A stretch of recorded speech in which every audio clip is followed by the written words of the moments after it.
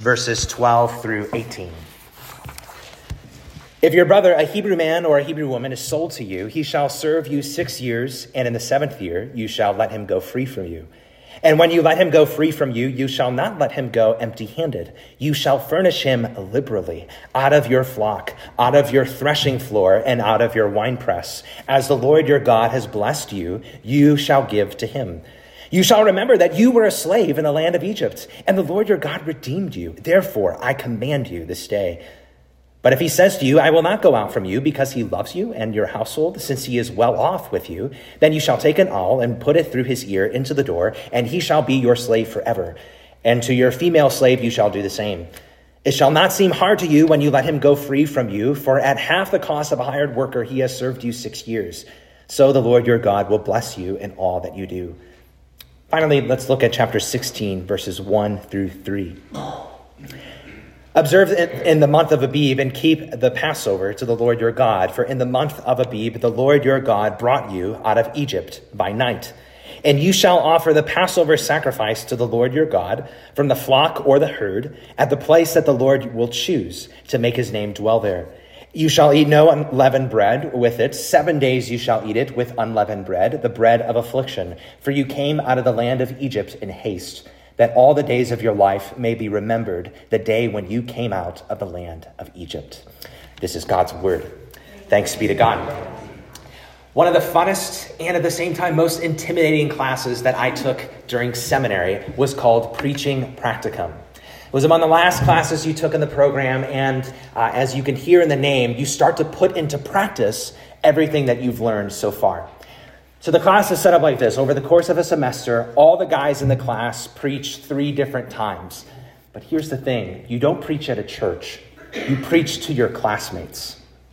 Now, everybody's really supportive, but it's still kind of an awkward setup because as you're preaching, everybody's filling out these evaluation forms, and it kind of feels like America's Got Talent, but just with preaching. Now, from what I remember, on our evaluation forms, there were different categories to grade each other on. There was categories like dynamic delivery and gospel centrality, clear explanation, vivid illustration, and concrete application. These chapters in Deuteronomy got me thinking of that last category, concrete application. If you were with us last week, we noticed how the structure of Deuteronomy as a whole is sort of like a picture frame. And the middle section of the book, which we're in now, chapters 12 through 26, is like the actual picture. We call these the covenant stipulations. In other words, these are the specific ways God calls his people to live. And as we said, these covenant stipulations more or less unpack the 10 commandments. So over the course of chapters 12 through 26, he's showing what does it look like to live out the 10 commandments. And I think today we see especially these chapters unpack the 3rd and the 4th commandment. You see, it's one thing to say in the 3rd commandment, you shall not take a name of the Lord your God in vain. It's one thing to say in the 4th commandment to observe the Sabbath day to keep it holy. It's another thing to say, here's what this actually looks like when you live in your day-to-day life. That's what these chapters are doing in Deuteronomy. It's turning what could be mushy and vague into something that's clear and concrete.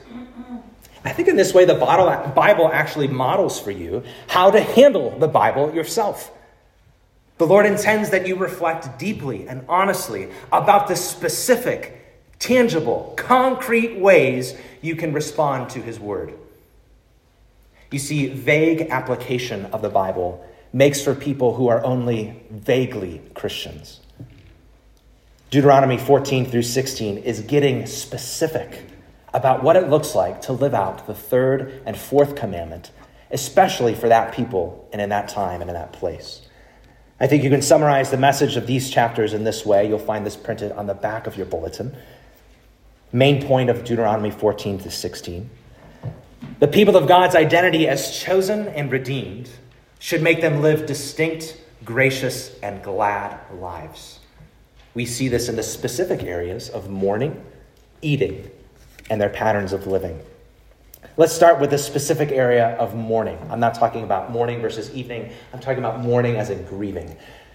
Moses probably brings up this topic because they've just encountered several scenarios where capital punishment would be required. So death is fresh on their mind, and here is a little bit of instruction about how they are to respond to death. Not a complete instruction, but a little bit. Moses just spends 2 verses. Look back with me at chapter 14, verses 1 and 2. He says, "You are the sons of the Lord. You shall not cut yourselves or make any baldness on your foreheads for the dead. For you are a people holy to the Lord your God, and the Lord has chosen you to be a people for his treasured possession out of all the peoples who are on the face of the earth." Now, I imagine that your friendly local funeral home would probably frown upon these practices as well.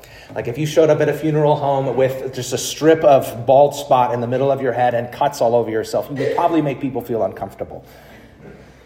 So what gives with these instructions? Well, this is one of those places where it's very obvious that while the Bible is written for you, it's living and active, the Bible wasn't originally written to you. That might seem obvious, but it actually shapes how you read the word. It was written for you, but not originally to you. There's a different original audience. And so the people it was originally written to, these instructions would make perfect sense. It's like, oh yeah, Moses, I've seen that before. I've seen people do that before. This is people who don't worship God. They worship other gods. This is what they do in response to people dying. They likely knew exactly what Moses was talking about. And so these practices, you and I might not see them today, but there's a principle underneath this instruction that remains. Don't respond to death as if you're somebody who doesn't believe in God. You should be distinct from the world, even stand out in the world, even in how you respond to death. Why should you stand out? Because of who you are. That's what verse 2 says. You are a people holy to the Lord, and the Lord has chosen you to be a people for his treasured possession. So how do you stand out in your response to death? Well, I think you don't need to look any further than how Jesus responded to death. Just a few months ago, we were in John chapter 11, and Jesus comes to those grieving over the loss of his friend Lazarus, and he stands with them. He listens to them. He even weeps with them. Now, like we noticed during that time, there's likely multiple reasons for Jesus' tears. But it's hard to deny that one of those reasons was his compassion for people. Friends, have you noticed how the word death has become something of a curse word in our time? It's become a taboo to say. You don't say that someone died, you say they passed away. You don't go to a funeral, you go to a celebration of life. Now, I'm not saying to be insensitive. I'm not saying to be ungrateful for the deceased. What I'm saying is this. Imagine going to a funeral and actually being sad. And actually treating the funeral not as some type of retirement party, but treating it like someone died. Actually grieving, not denying the hard reality that's in front of you. Actually being sad because there's real hurt involved. Because death isn't how it's supposed to be. My friend, is this how you respond to death, or do you just brush over it? That is how Jesus responded to death. But that's not all Jesus did. He didn't just grieve. He also responded to death with the gospel, the good news that centers around him and what he's come to do, that he is the resurrection and the life. He's the one who laid down his life and took it up again. So that now all those who believe in Jesus, though they might die, yet they shall live like he did. Brothers and sisters, you too can stand out in this world that wants to avoid death by honestly confronting it with grief and yet confronting it with hope of the gospel. I have to take a moment to commend 2 of our sisters who have done that so well in the recent months. Betty Lucas in responding to the death of her brother, and even Erin Downs in responding to the death of her dad. God wants his people to stick out, live distinct in specific areas, concrete areas in their lives. We saw that quickly with mourning. But the second area is eating. We see this in chapter 14, verses 3 through 21. Now, this is a list of unclean and clean foods. We've encountered a list like this before in Leviticus. But before we ask what makes foods clean and what makes foods unclean, we should ask, why talk about food in the first place? Remember, we're talking about how these chapters give shape to what the 10 Commandments look like in your everyday life. What is a more basic daily task than eating food? Old Testament scholar Christopher Wright says this: a God who governs the kitchen would not be easily forgotten in the rest of life. So if the Israelites did this well, that means every single meal would remind them of who they are and what God has done for them. Every single meal. They could realize that out of all the foods we could eat, we choose to eat these, just as out of all the peoples God could have chosen, he chose us. Every single meal would be a reminder of that. Okay, now we get to the part that you're interested in. What explains the animals that they're allowed to eat and the animals they're not allowed to eat? Is it just all random? No, I think you can see at least 3 reasons. First, the animals that they can eat seem to be the ones that behave normally for an animal in its class. We see this especially in how animals get around and move. So the animals, for example, with cloven hoofs, or the fish with fins, or the insects with hopping legs, all of these animals move in a way that's normal for its class. This could be God subtly reminding his people of how they should live. They should live and move within the norms of how he's called them to live. Second, what explains what animals are clean, what animals they're allowed to eat, and what animals they're not? I think second reason is that the animals that are unclean are normally associated with death. So chapter 14, verse 12, they are to avoid birds of prey. Chapter 14, verse 21, they are to avoid animals that died naturally. I think the message is this: to be careless about coming into contact with death is to be far from the God of life. Third, they are to avoid animals associated with the nations that don't worship the Lord. Take a look at the end of chapter 14, verse 21. It's going to sound really strange. You aren't to boil a young goat in its mother's milk. Now, not only would this have been a practice of mixing life and death, this was also likely a Canaanite magician's practice. This was a practice of somebody who doesn't worship God. Now, I know what you might be thinking, given all these reasons, all this list of things they can eat, things they can't eat. Steve, what do I do with this part of the Bible? Well, I'm glad you asked. God still, I'm going to make a case, God still calls you to live out your unique identity, even in how you eat. But it's going to look a little bit different. I'm thinking of the verse, 1 Corinthians 10:31. You guys know this verse. It goes, whether you eat or drink or whatever you do to the glory of God. I think we often overlook that eat or drink part. We just, well, how would I eat or drink to the glory of God? I want to show you, though this part might not apply to you in the same way. So look back at Deuteronomy 14, verse 1. There, God calls the Israelites sons of God. This is a title, it's an office. And that it's meant to pick up in the description of Jesus. Jesus was the perfect Son, capital S, of God. The perfect Israelite. He was the light to the nations that the Israelites were meant to be.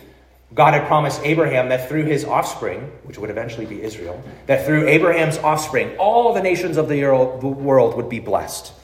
Jesus fulfills that promise. Through his perfect life, through his sacrificial death on the cross, through his resurrection, he brings blessing to all the nations. So that now those from any nation, both Jew and Gentile, all those who trust in him now belong to the people of God. So that in Jesus, the distinction between Jew and Gentile no longer matters. Ephesians 2, it's been torn down. So that distinction between Jew and Gentile no longer needs to be displayed in that they eat different things. Rather, the new unity in Christ between Jew and Gentile is now displayed because they eat the same things. Acts chapter 10, Jesus instructs Peter, a Jew, that he can now eat with Cornelius, a Gentile, because they are united in the same family through faith in Christ. They have a common Savior. So even though this list of clean and unclean foods is fulfilled in Jesus, I'm saying to you, you can still live out your identity as belonging to God and show it even in how you eat. You say, Steve, how do I do that? You don't need to look any further than how Jesus ate. Pay attention. How did Jesus eat? Jesus ate with gratitude to his heavenly Father. We live in a world, you and I live in a world where there's a lot of food and we can mindlessly consume and be the old word of gluttonous. Gratitude is the opposite of gluttony. How did Jesus teach you to pray? Give us this day our daily bread. Brother and sister, don't ever underestimate that every single meal you ever eat comes ultimately from the kind, faithful provision of your Heavenly Father. Remember when Jesus fed the 5,000? This little boy gave him a plate of food. What's the first thing that Jesus did with it? He gave thanks. He gave thanks. Oh, brother and sister, what if you didn't treat prayer before a meal as just a formality? God, we thank you for this food. In Jesus' name, amen. What if you actually prayed before every meal? How meaningful of a pattern would that be woven into your daily life? Think about how Jesus ate, and that can make you stand out to the world. Jesus ate with grace for sinners. What were the Pharisees upset with Jesus about? This man eats with tax collectors and sinners. He eats with bad people. But remember, it wasn't the sinners who rubbed off on Jesus. It was Jesus who rubbed off on the sinners. So I want you to think of maybe that same-sex couple who lives a couple houses down from you. I want you to think of that Muslim coworker or that atheist friend. None of those people will probably step foot into this church with you, but maybe those people would step foot into your home and share a meal. Maybe those people would step into a restaurant and share a meal there. Brother and sister, remember Jesus' grace to you, that though an unclean sinner, he rescued you with his clean life and his precious blood so that you could eat at his table. How could you leverage the dinner table for evangelism like Jesus did? How do you stick out in the world, even in how you eat? Think about how Jesus ate. Jesus ate with gladness with his friends. He ate with gladness with his friends. Remember when he went to the wedding feast at Cana. Remember when he served and taught his friends at the Last Supper. Remember when he ate breakfast with them after he rose from the dead. Brothers and sisters, how could you leverage meals for discipleship and friendship and encouragement? How many meals do you just eat alone? I so appreciate how good you are at meal trains, having benefited from it myself. Thank you. I wonder, could you include someone who is single from church in your family dinner at least once a month? You know, we have many widows here who would be so encouraged if you did that for them. Include someone who is single from church in your family dinner once a month. I wonder, could you meet with someone from church regularly for breakfast or during your lunch hour in order to encourage them, in order to pray for them, in order to go through a Christian book together, in order to hold one another accountable? Could you use your meals, leverage your meals for discipleship and friendship and encouragement like Jesus did? All right, so far in Deuteronomy 14, God has told his people what to avoid. He's made them his own. They're to represent him in the world. And now the watching world is going to see what God is like through how they live. And if they live no differently than the world, then they're going to be lying about who God is. So if these instructions are about how to live out the third commandment well, then I think this is the connection. Friend, if you live just like the world, you are going to give the world more reasons to disregard God's name and to take God's name in vain. It reminds me of the Apostle Paul's very piercing indictment in Romans 2:24, where he says, "The name of God is blasphemed among the Gentiles because of you." The bottom line is this: the people around you can tell whether the gospel you claim to believe with your lips actually makes a difference in how you live. People can tell that. And that difference in how you live doesn't just show up in the things you stop doing. It shows up in the things you start doing. Chapter 14, verse 22 through chapter 16, verse 17, give a positive vision for new patterns of life. This is the third specific area where you are to stand out in the world. Specific new patterns of living. We're looking here at chapter 14, verse 22 through chapter 16, verse 17. Now, across this section, you're going to see three different patterns of living, and all these patterns are further reflections on the fourth commandment, to observe the Sabbath day and keep it holy. So all these patterns of living are going to give a fuller picture of what does it look like to have your life shaped by worship and rest. So you'll see three patterns from chapter 14, verses 22 to 29. There's the pattern of tithing. In chapter 15, there's the pattern of the Sabbath year. And then in chapter 16, there's the pattern of the yearly feasts. Now, I want to explain these three patterns, and then I want to close by showing three currents or streams that run underneath them all. So first pattern is the pattern of tithing. The pattern of tithes involves activities that you would do every year. The pattern of tithes involves activities you would do every 3 years. Take a look at chapter 14, verse 22. Every year they would take 10% of what they got in and bring it to the place God told them. And as we noticed last week, eventually this place would be the temple in Jerusalem. Now, if they couldn't haul all of that produce with them, they could sell it, bring the money, and then buy stuff once they got there. So they were to take either what they brought or what they bought and use it for a feast. Now, since there's no way they could have consumed 10% of their yearly produce in one sitting, what's left over they would give to the Levites. This was the tribe of Israel who were the priests who had no land of their own, and they depended on the other tribes so that they could concentrate on their work. Then at the end of every 3 years, their tithes are to be especially for people from their own hometown. And this time is not just for the Levites, it's also for those like the sojourner or the immigrant, the orphans, and the widows.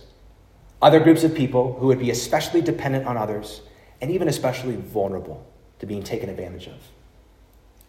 This is the pattern of tithes every year, every 3 years. So maybe a question you're asking, you're thinking, or at least I hope you're thinking, is should people in the church now still tithe? Have you asked that? Have you wondered about that? Have you answered that question? Should people in the church still tithe? Well, I'm convinced no and yes. I'm helped by Pastor Jamie Dunlop from Capitol Hill Baptist Church. This is actually from an article we give to all incoming members of the church at West Creek. Pastor Jamie points out that the tithing in the Old Testament may have been 10% of their annual income, but they had other offerings required by God that would actually total up closer to 23% of their annual income. So if you want to push on the tithing thing, don't just talk about 10%, talk about the 23%. Now, remember, they're not just supporting a local church, they're supporting an entire society. Church and state are mixed. And we come to the New Testament and how the New Testament instructs us Christians under the New Covenant. And nowhere does it say specifically you need to give 10% to your favorite charity and then you're good.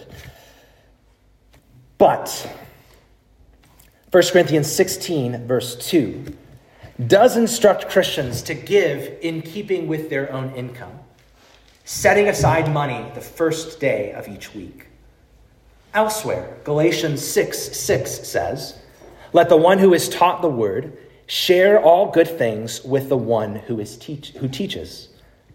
In 2 Corinthians chapter 8, the Apostle Paul commends one church by giving with rich generosity and because they gave beyond their ability. Rich generosity, beyond their ability. Generous, sacrificial. One counsel that I've heard is not original to me, that when you go down to write your check, or when you go online to give, and you before you write that number, if that number doesn't give you a little pause and doesn't hurt a little bit, you might not be giving sacrificially and generously. And for all this, the Bible still teaches that we must balance what we give to the church with our other financial obligations. Paul says that a man who does not provide for his own family's basic needs has, quote, denied the faith and is worse than an unbeliever. 1 Timothy 5:8. So here's the bottom line. Maybe 10% is a good starting place for most. I think it's more important that you remember every dollar you have comes from the Lord and should be spent in honor to the Lord. Every single one. So that's the pattern of tithing. Another pattern of living we see in this section, positive vision for God's people, is the pattern of the Sabbath year. We see this in chapter 15. These would be activities they do every seventh year. This was to be a year of release. Now, in the book of Leviticus, it says this was to be the year that they released their land from work. They were to let their land lie fallow. But here in Deuteronomy, it says this was to be the year that they release their slaves from labor and their debts from being owed to them. Give up their employees, give up their debts. Now already, especially if you read through chapter 15 ahead of time, you can tell this sounds a lot different than the last time you looked for a job on Indeed.com. And this sounds a lot different from the last time you applied from a home equity loan.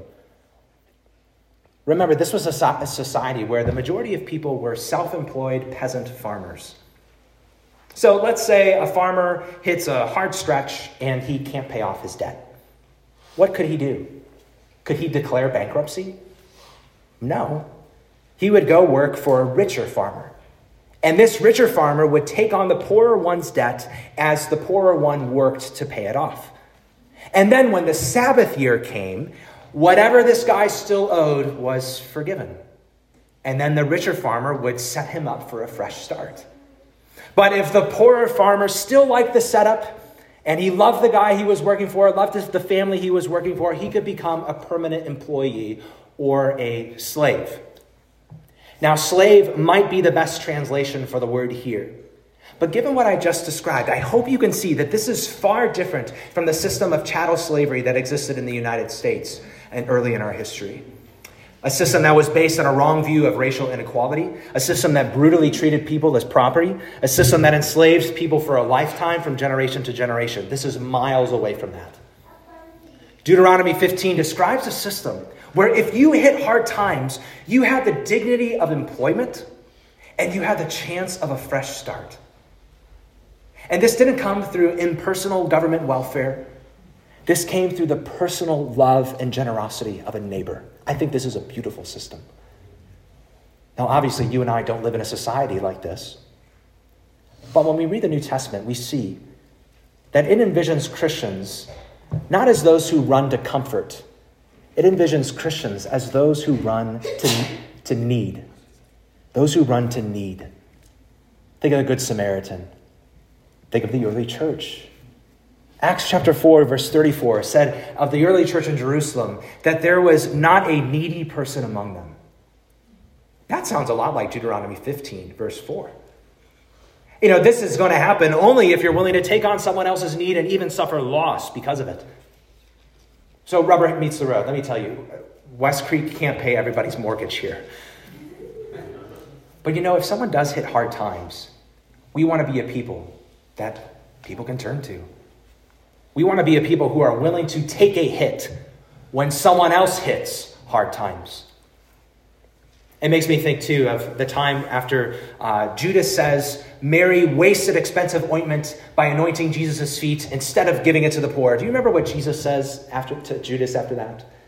He says, "You will always have the poor among you." That sounds a lot like Deuteronomy 15, verse 11.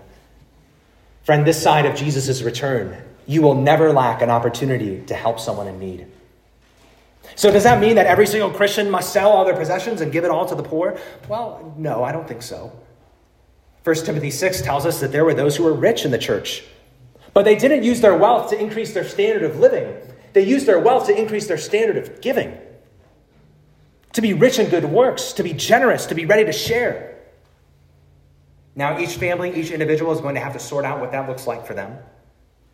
But here's some food for thought. This really struck me as I read it. This is a quote from an early church figure named Basil. He writes this: "It's the bread of the hungry which molds in your cupboard. It's the garment of the naked which hangs useless in your closet. It's the gold of the poor which lies rusting in your chest." Patterns of living. So far, we've seen tithing. We've seen the Sabbath year every 7 years. And now this last pattern is the feasts. This is in chapter 16, verses 1 to 17. These verses lay out 3 different annual feasts. There were more in Israel's calendar, but these were the feasts that all Jewish males were required to go to Jerusalem for. So there was the Passover feast, which commemorated God delivering the Israelites out of Egypt, specifically delivering them out of the final plague in Egypt, the death of the firstborn. So you might remember how this works. The Israelites were to slaughter a lamb and put its blood on the doorpost. And when God saw the blood of the substitute, they passed over the house. And not only were they to eat the lamb during the Passover, they were also to eat unleavened bread. This was because they didn't have time to wait for the leaven to rise in the bread. They had to eat the meal to go. They didn't have time to sit. Then there was the Feast of Weeks, described in chapter 16. This later became known as Pentecost, coming from the Greek translation of the Old Testament, meaning 50 days. 50 days after they started harvesting their summer crops, they were to celebrate this feast. And then there was the Feast of Booths. No, this isn't like the booth you sit down in at Denny's. This is more like the tents you lived in during the time in the wilderness. And this was also another harvest feast, although this time this was for the fall crops like grain and grapes. 3 different feasts. Now, you can look at these feasts a little bit like we looked at the unclean and clean foods. These showed how God's people were to be distinct, were to stand out in the world around them. And just like the foods that Jesus fulfilled, so also these feasts. Jesus fulfilled them. Jesus is our Passover lamb. God looks on his blood and pardons us forever. Jesus provides the harvest of new life in the Holy Spirit at the day of Pentecost. The Spirit comes to dwell in those who trust and gave them their lives to Jesus. Jesus is the fulfillment of the Feast of Booths. He's the bread of life, the living water we truly need on our wilderness journey to heaven. Even though Jesus fulfilled all of these feasts in chapter 16, believers in Jesus, we still celebrate a feast. It's the feast of our Savior. We call it the Lord's Supper. And just like the feasts in Deuteronomy 16, it teaches us to commemorate what God has done for us in the past, and it teaches us to anticipate what God's going to do for us in the future. And when believers in Jesus partake of the Lord's Supper, our distinct identity is made visible on the earth. So these are the 3 patterns of living that God calls for his people. And even though we don't have the same structures of them, we don't have the same structure of yearly and triannual tithing, we don't have these Sabbath years, we don't have all these feasts, I do think you can see 3 currents that run underneath them all, and to see how they remain relevant to you and me as Christians under the new covenant. Underneath all of these patterns is the current of grace. Underneath all of these patterns is the current of grace. This is the basis of their motivation. So they can ask themselves, why should I treat my slave or my employee well? They look at chapter 15, verse 15. God tells them, you shall remember that you were a slave in the land of Egypt, and the Lord your God redeemed you. Why should I make this long pilgrimage to Jerusalem in order to observe these feasts? Well, the motivation of grace, chapter 16, verse 12. You shall remember that you were slaves in Egypt. Grace isn't just the basis of their motivation. Grace is how they trust. How am I going to be able to give up 10% of my income, if not more? How am I going to be able to release a major amount of my debt at large cost to myself? How am I going to take long breaks from work in order to observe all these feasts? How am I going to do any of this? Because I trust God and what he has done for me out of his grace. Friend, I want you to think about your sacrificial giving. You are taking a break from work in order to be here. These should be acts of trust in God's grace. To say, I'm giving up my money. I'm giving up my time because I trust that God will be graciously faithful to me and provide me all that I need. Underneath all these patterns is the current of generosity. Generosity. Friend, when you know God has been generous with you, you are generous with others. You're generous to the most vulnerable and the most dependent because you were vulnerable and dependent and the Lord came to you. You're generous in a sacrificial way because God gave the ultimate sacrifice, his own son, for you. You can take a look at Deuteronomy 15, verse 11. It says, you shall open your hand widely to your brother. Or chapter 15, verses 13 and 14. When you let him go free from you, you shall not let him go empty-handed. You shall furnish him liberally, generously. Friend, your heavenly Father hasn't been stingy with you. Why should you be stingy with other people? You should be generous in a loving way. These chapters don't envision mindlessly writing a check and then forgetting about the people you're actually helping. Now, over and over again, a fellow Israelite in need isn't just called your neighbor. He is called your brother. Chapter 15, verse 9 tells you to take care lest there be an unworthy thought in your heart toward a person who's in need. Loving generosity. Loving. Loving doesn't look down on a person in need and say, you know what? I got where I am today without anybody helping me. I didn't need any handouts. No, love humbly acknowledges I'm in just as much need of generosity as this person is. Underneath all these patterns are different currents. The current of grace, the current of generosity, and lastly, the current of gladness. the current of gladness. Chapter 16, verse 11, at the Feast of Weeks, it says, you shall rejoice before the Lord your God. Chapter 16, verse 14, at the Feast of Booths, you shall rejoice in your feast. My favorite is chapter 14, verse 26. Please turn there. I want you to see it because it's such a good verse. Chapter 14, verse 26. All right, so if they sold their tithe and they used the money to buy goods when they traveled, this is what God tells them. Chapter 14, verse 26. Spend the money for whatever you desire.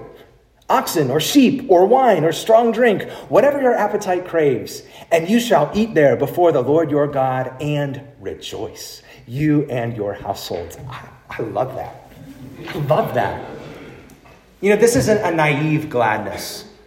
This is the same group of people who mourn over death. They are not one-dimensional emotionally. Neither is this a selfish gladness. We have noticed over and over again, they are still mindful of the people in need. They don't just spend everything on themselves. And neither is it a sinful gladness. It's not even sinful in partaking of wine and strong drink. The source of their joy is the God who has graciously and generously blessed them. He is their joy. You know, maybe you've heard it said that God cares about your holiness and not your happiness. Now, in a sense, that is a needed correction. But I think it's a false dichotomy. Even for people with all the rules of Deuteronomy, what these verses tell you is that their holiness was their happiness. You and I might not have the same exact structures for the pattern of our lives. We might not have the annual tithes or the Sabbath years or the same feasts. But you can still live a distinct life if you are motivated by grace, if you are marked by generosity, and if you are moved to gladness. How do you do that? Well, in closing, you do that by looking no further than Jesus. There is no greater act of grace, no greater act of undeserved kindness than the Son of God laying down his life for you. You are no longer selfishly motivated to earn his love. You are now gratefully motivated because he has given you his love. And those who have received his grace can't help but to generously reflect his grace. To say, I've been forgiven much, so I love much. To say, God has been generous with me, so I'm going to be generous with others.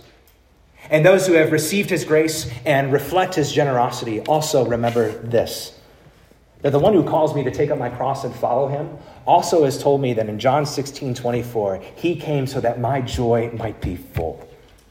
That was one of the reasons why he came.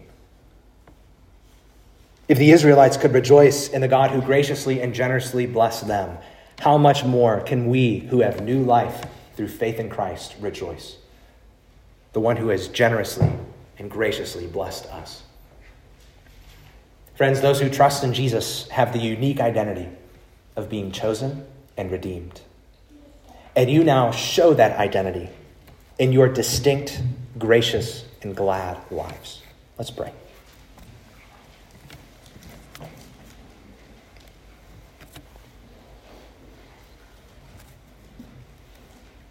Lord, when we view your love that is so amazing, that is so divine, we realize with joy that it demands our life, our all.